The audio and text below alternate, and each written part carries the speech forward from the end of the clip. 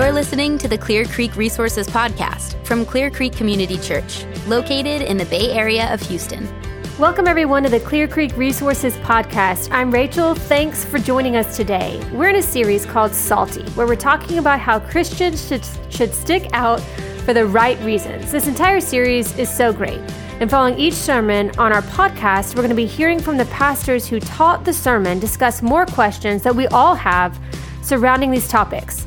We're going to have all of these podcasts recorded on video as well. So if you want to watch the video, all you have to do is go to clearcreekresources.org where you can find them. Today, Ryan sat down with Yancey Arrington and Aaron Lutz to discuss how the world perceives Christians and the Christian faith, and whether it's the Christian's job to confront sin in the world. Hope you guys enjoy. Well, hey, thanks guys for joining us in this conversation. So a recent survey from Lifeway pointed out that people aged 23 to 30 the majority have been leaving the church. And the reasons cited are that Christians are viewed as divisive, hypocritical, and judgmental. So I want to talk a little bit about how, do you think that is a prevalent view of Christianity within America today? Yeah, I would argue that it is, or at least it's a growing view. And it depends on which generation, you cited, it's this kind of from here to here, or this kind of group, you're going to Gen Z. And if you keep going older, it's, Gen Z or, millennials and then Gen X and then baby boomers and all. I think the further you go up, or if you will, the older that you go, you're probably more kind to Christianity, but the younger you get, the more hostile you are. So that's how I would answer that question. Are you seeing the same thing, Aaron? Yeah, I would say generally that's probably true, that there's a negative perception of Christianity. And certainly we can find people in our community, people in our school districts and our businesses that are outside of the church, that look on the church favorably for what we bring to the community and the difference that we make. But man, you go look on social media or anywhere else, and there is obviously a negative perception of the church as well. Yeah, and so what are some of those criticisms that you either hear or you read about when in social media worlds, or you just interact personally with people? I mean, you mentioned some of them. Judgmental is probably one of the ones that hits the top of the list for most people. I've kind of had like two categories: people that are hypercritical or hypocritical, right? People who are just like loud and criticize the culture and the world and everything that's wrong with the world. That the assumption is that's the church, that all of Christians think this way and are hypercritical. And then you have the hypocritical, like, man, they're not even living what they actually believe. Their divorce rate is the same. Their abuse of people, leadership, pride, all of like sexual sin, all of that is still prevalent within Christianity. And so hypocritical. Yeah, I would completely agree. I don't even know if many people could even point to a specific example in their life. They've kind of been caught up in the zeitgeist of kind of where everything is with Christianity, because it's just really cool and popular and hip to knock on Christians today. And so they tend to speak in generalities, like, you guys are bigoted, you're closed-minded, you're uncharitable, and the list goes on and on and on. Then you kind of ask, well, how so? And they might point to one person who they make the spokesperson for all of Christianity, which none of us would be like, no, even if we picked someone, which we wouldn't, it's not that person. But that's kind of where we are. And so, Aaron's completely right, and I know, Ryan, you would see this as well. You go on any social media platform, like I subscribe to a couple of different periodicals, and when someone talks about the faith, even if it's a story about faith, whether it's positive or negative, just the comment section is the vitriol against Christianity is something I've never seen before in my lifetime, and I do think it is a sign of the times of where we are. I think it also depends on where you live. If you're kind of in the southern states, there's probably a little more leeway, but even that's starting to change. I mean, we live in the most diverse city in the United States, and I can just tell you, just by talking to people and even going into town, so to speak, there is I would say, a growing anti-Christian kind of vibe for all the reasons that we've mentioned. Yeah.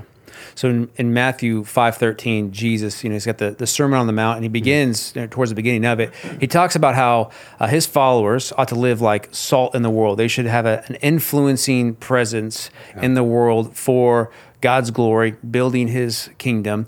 And so as you think about how Christians live their faith out in the world, what part of that is there an aspect where Christians ought to be calling out sin or confronting sin within the broader culture? I mean, even amongst people who wouldn't say they follow God, maybe even amongst atheists.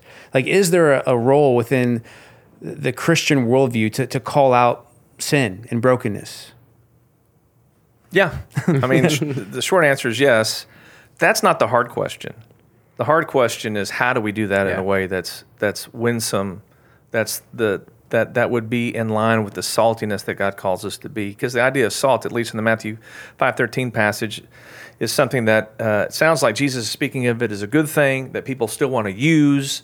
In fact, he contrasts that with when you lose your saltiness, you're not good for anything. It's to be thrown out and trampled by men.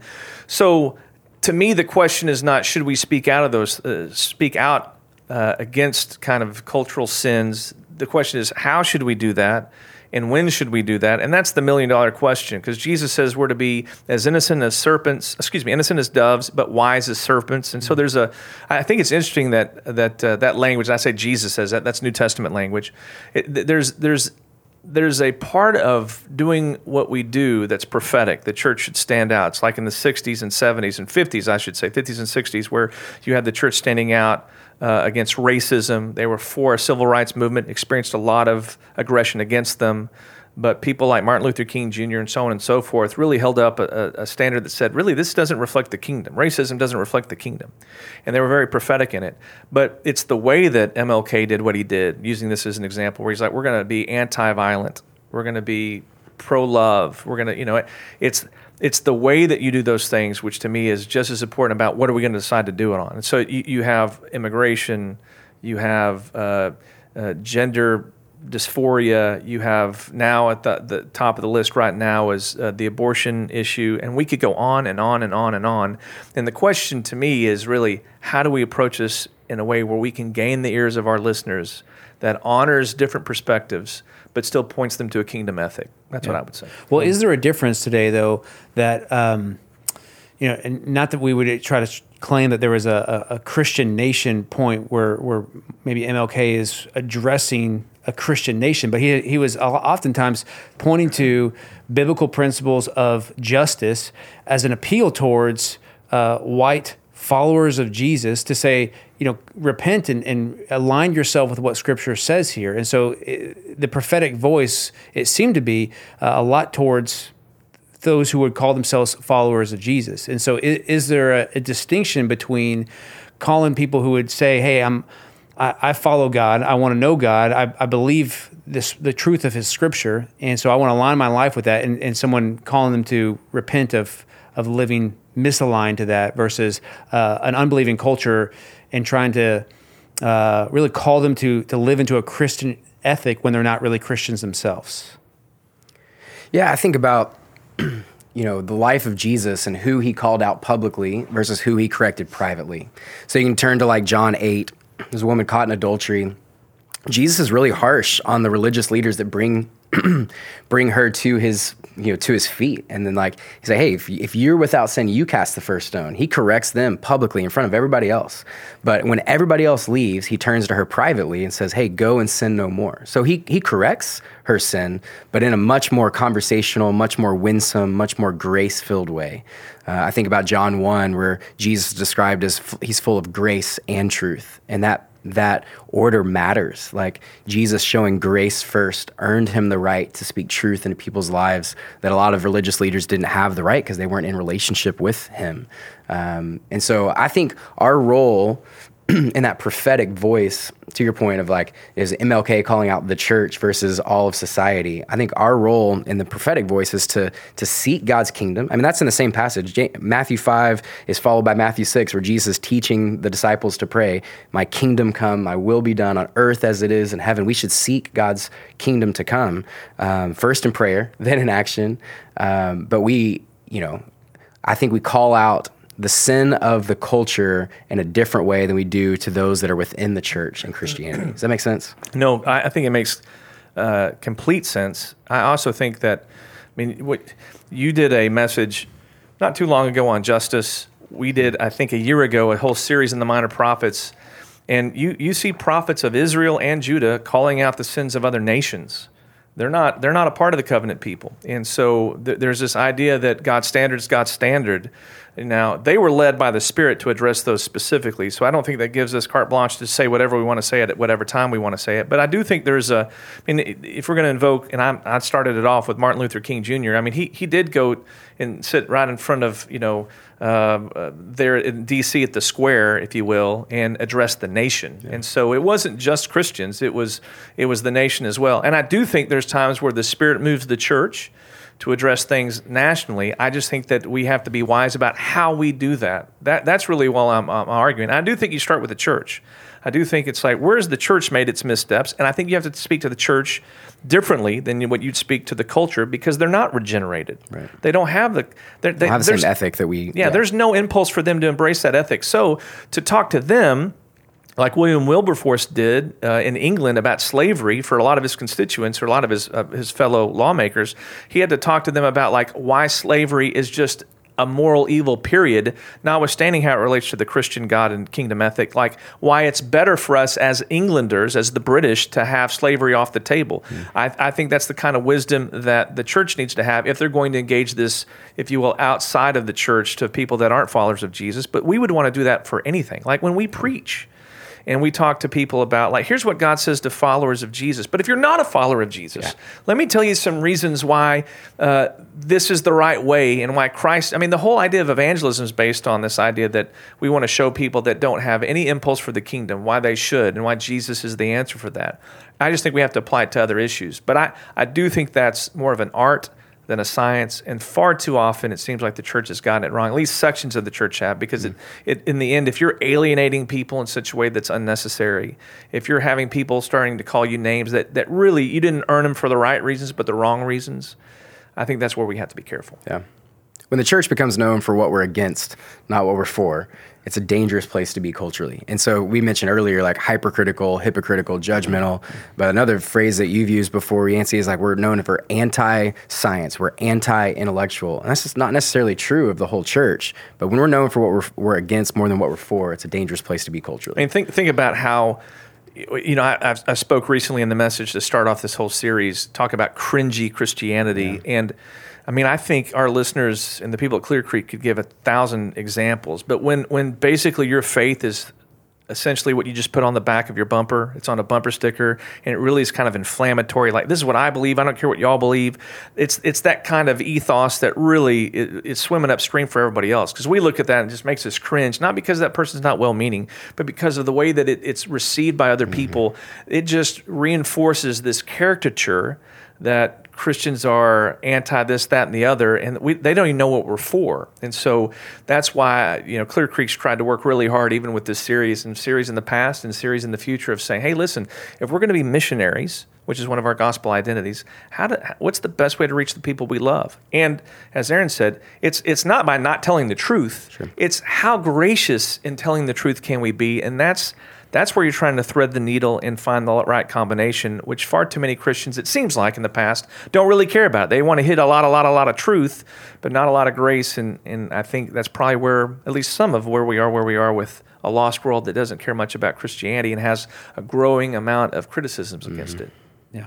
It seems like there's so many things that you could speak out against and be an activist for. And often, I've known people who struggle with, how and when do I really address certain things? So I have to speak out against everything. And I know there's some people out there that seem to do that pretty often, like whether it's a political thing for them, or it's a Christian thing, or or they just are an opinionated person, and so they are sharing their opinion in a lot of different ways. And then I see when it becomes a little bit more about faith and belief, they've already sort of planted the seeds in people's minds about who they are and what kind of tribe they are in. Yeah. And so how do you help someone think about some of those things? Like what if someone's trying to discern what hill do I want to die on in all this? Like I don't want to turn someone away from the gospel. I don't want to create an unnecessary barrier for the gospel, because the gospel is a barrier in and of itself for people that the Holy Spirit has to move in somebody's heart for it to overcome. But how do you filter out all those other opinions and positions that it seems like everyone in our culture has to make? I've got to make a statement about all these different things that might align me with something that really, I wouldn't necessarily want to be aligned with. So how do you help someone discern through all that? Yeah, I have some thoughts, but I want to hear what you're talking about with like culture war stuff, like why we feel a need to fight certain battles on the fronts. And then I have a thought about that as well. Well, I do think that there's a long history of the church, especially in the 80s and 90s, late 70s, definitely in the 80s when I was a child, when I was a teenager and junior high student, going into the 90s, where the church felt like it had to be the culture warrior for everything. And then really it just developed into this merger between the church and the state, or the church and politics, namely just one political party. And then they just adopted about 4 different issues that they're like, this is what Christianity should always be about and what they should always fight for. And I'm not even saying they were bad issues, although it just felt like they never progressed past those issues. And because there were other issues, like we would say today, that the Christian church ought to speak into, that one party just doesn't own. And so it's just been a morass of different tries of different ways the church has tried to be at the lead of trying to help change the culture. The problem is with that, at least the challenge, I would say, and speaking of it as an individual level, because I want to get back to your question, is that every person, it seems like, has their own hill they want to die on. Right. One person wants to die on immigration. Another person wants to die on orphan care. Another person wants to die on the abortion issue. Another person wants to die on the hill of racism. And I think all of those are legitimate hills to fight on. The difference is I think the Spirit leads us to each individual to pick whichever hill that is. The problem is when you think your hill's the only hill, and that you call up your campus pastor saying, why aren't we doing more about this? Because this is the issue. When the truth is, it's not just the issue. There's a multiplicity of issues because we live in a diverse society that has a bunch of different fronts we could fight on. And so, that's how I feel about it, because there's certain things I'm personally convicted of more than others.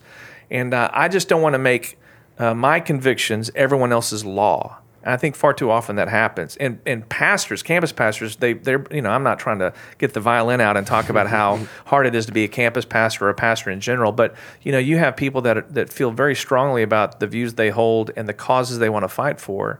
And you want to applaud that and support them as you can without saying like, now it has to be everybody's cause. Because once it's everybody's cause, then these other causes that people feel passionate about get left behind. And this actually can feel very unloving, believe it or not. So that's the minefield we have to walk through, because you want to encourage people like, hey, listen, as the Spirit leads you, this is the kind of change you want to enact, and you feel like it's a kingdom ethic that you're trying to uphold. God bless you, man. But there's 1,000 other hills that people want to die on as well. And so you want to encourage that without trying to make it the standard for everybody. That's the hard part. Maybe I'm speaking out of turn, but that's what comes to mind. No, the reason I wanted to go that direction is because we started with like, is this a generational issue, right? And so the culture war thing, it's like when Christians were the majority of people in the country, there were certain things that they could kind of hold with a tight fist, these certain 4 values or whatever those values were. But when the generations have shifted and now there's a negative view towards Christianity and we're no longer the majority, there's still some that feel this need to like, I have to fight for this one thing. I have to like fight this culture war. And I just want to say, I don't feel the need to have to fight all those wars. I think I gain a lot more in conversation with people than I do in a social media post. So I think I can go to a conversation with someone who's opposed to Christianity, and even if I leave that conversation, I still hold the position they thought that I was going to hold coming into that conversation. If I can have a loving conversation with them, they leave with a greater understanding of Christ and his kingdom and his kingdom ethic than just a post to defend a position that the culture war thing that I feel like I have to from my Christian standpoint. Does that make sense? Mm-hmm. Absolutely. Well, we've talked about that before with social media tends to be an echo chamber in a lot of ways. Absolutely you end up having a lot of the same friends and all those things are curated. And it's just interesting. I saw a post from a friend recently that was, it's involved with a recent culture war type of issue. And it was probably espousing a a viewpoint that would not be popular across the rest of our culture, right?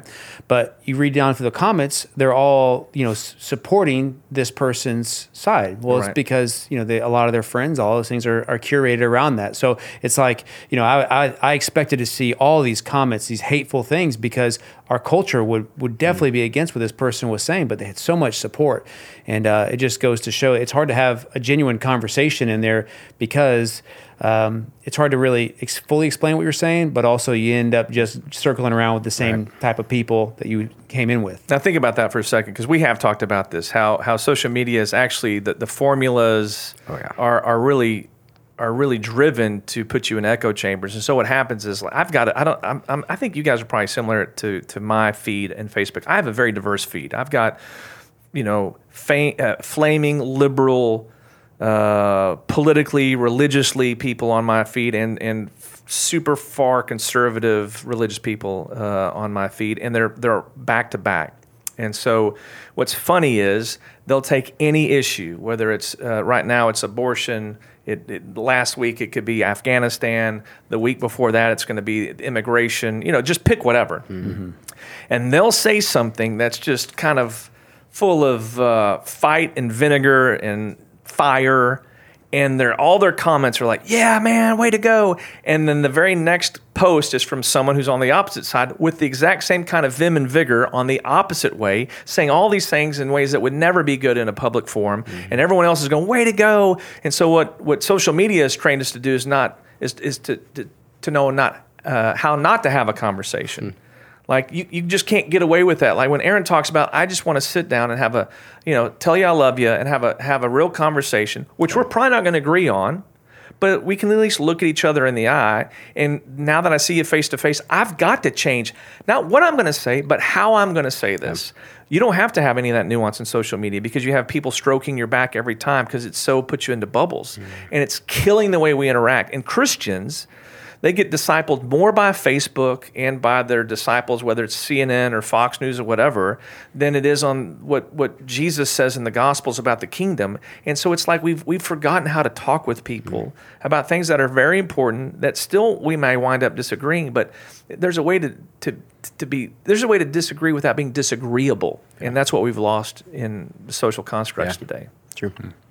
In that message and the kicked off the Salty series, you talked about on one end of the spectrum, you've got like quiet Christians who end up just sort of removing themselves from a lot of the conversations and not living salty, influential lives. And so I sometimes wonder, though, if what might appear to be quiet to some is almost like a strategic silence on some things, of like my silence on this issue. It's not because I don't care about it, but it's almost to lend weight to my words when I speak out about these other things that God does put on my heart. And so kind of going back to what you were talking about earlier, you can't speak out about everything, because your voice almost dilutes itself because you end up having an opinion about everything. And so anyway, just going back to the social media, I mean, I know that some people are real passionate about that. Personally, I usually don't engage in a whole lot of social media, anything in general. So you don't even post pictures of your kids or anything. Even know what Facebook is. I do.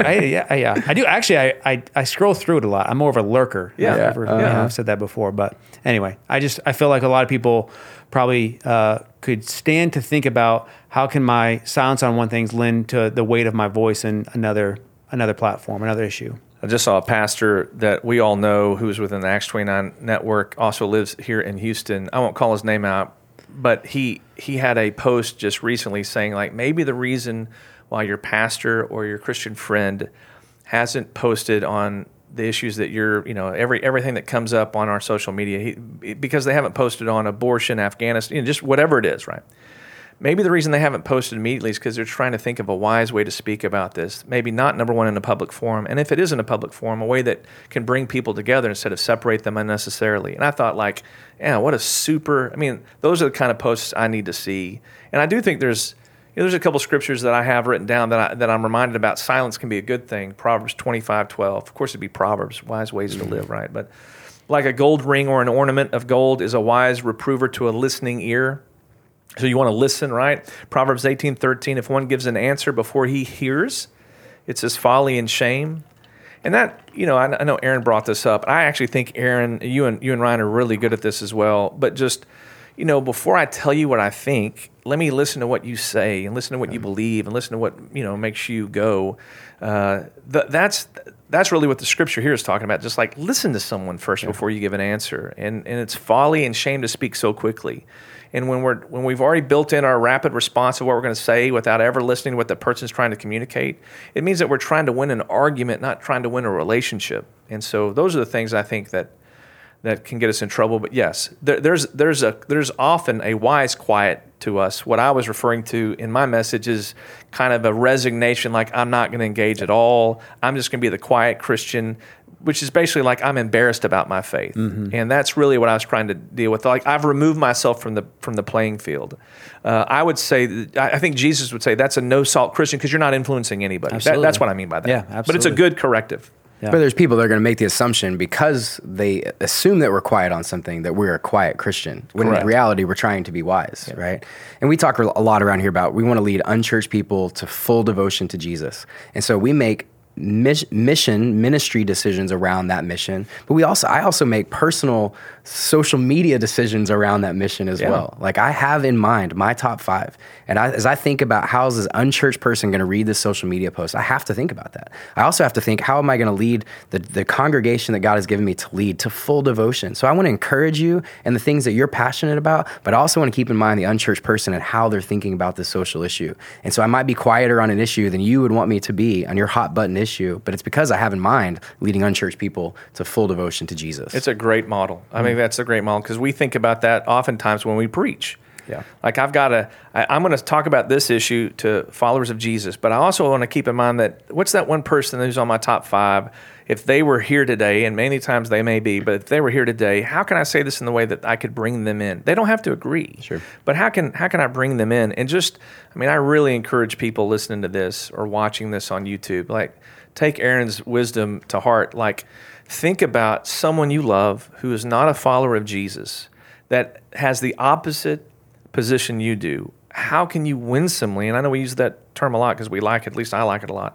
How can we winsomely speak to them in a way that is truthful but full of grace, in a way that we could hopefully by the Spirit's work bring them over, not just to believe what we believe, but to embrace Jesus. Yeah. And like, oh my gosh, I don't know if I agree with that, but the way that you've even spoken to me shows that you love me. That's what's really at a minimum in today's society. We just don't see it. And so the fact that if Christians could not agree with everybody, but disagree lovingly, that alone would be a big dent in how the culture sees the faith. I've had friends in small group or friends that I've sat across the table from that were like, I wish people could experience Christian community like this before they just make assumptions about the church. Like if people knew the way that you think about me and the way that you love me, like it would open their eyes to that it's not just this caricature that we make of Christianity at times. It's not the negative portrayal that we see in social media. We just got to love people. Grace before truth. Yep, absolutely. And I think if we had that in mind as the ultimate purpose of whatever we speak out against or for, that if the ultimate goal is trying to lead people not to be condemned or to be judged, but to repent and trust in Jesus and to experience the fullness of the gospel, I think we'd be better off. Yeah. All right, guys. Well, thanks for having this conversation. I appreciate y'all. Appreciate the way that you guys live into this, and we preach it, and we love people well. So I'm grateful for you. Thanks, Ryan. Appreciate it, bud. Thank you guys so much for listening today. I hope this conversation was helpful. If you want to watch the video of this podcast or share it with a friend, you can find it at clearcreekresources.org, where you can also find articles, music, and a lot more. Again, I'm Rachel. Thanks so much for joining us today.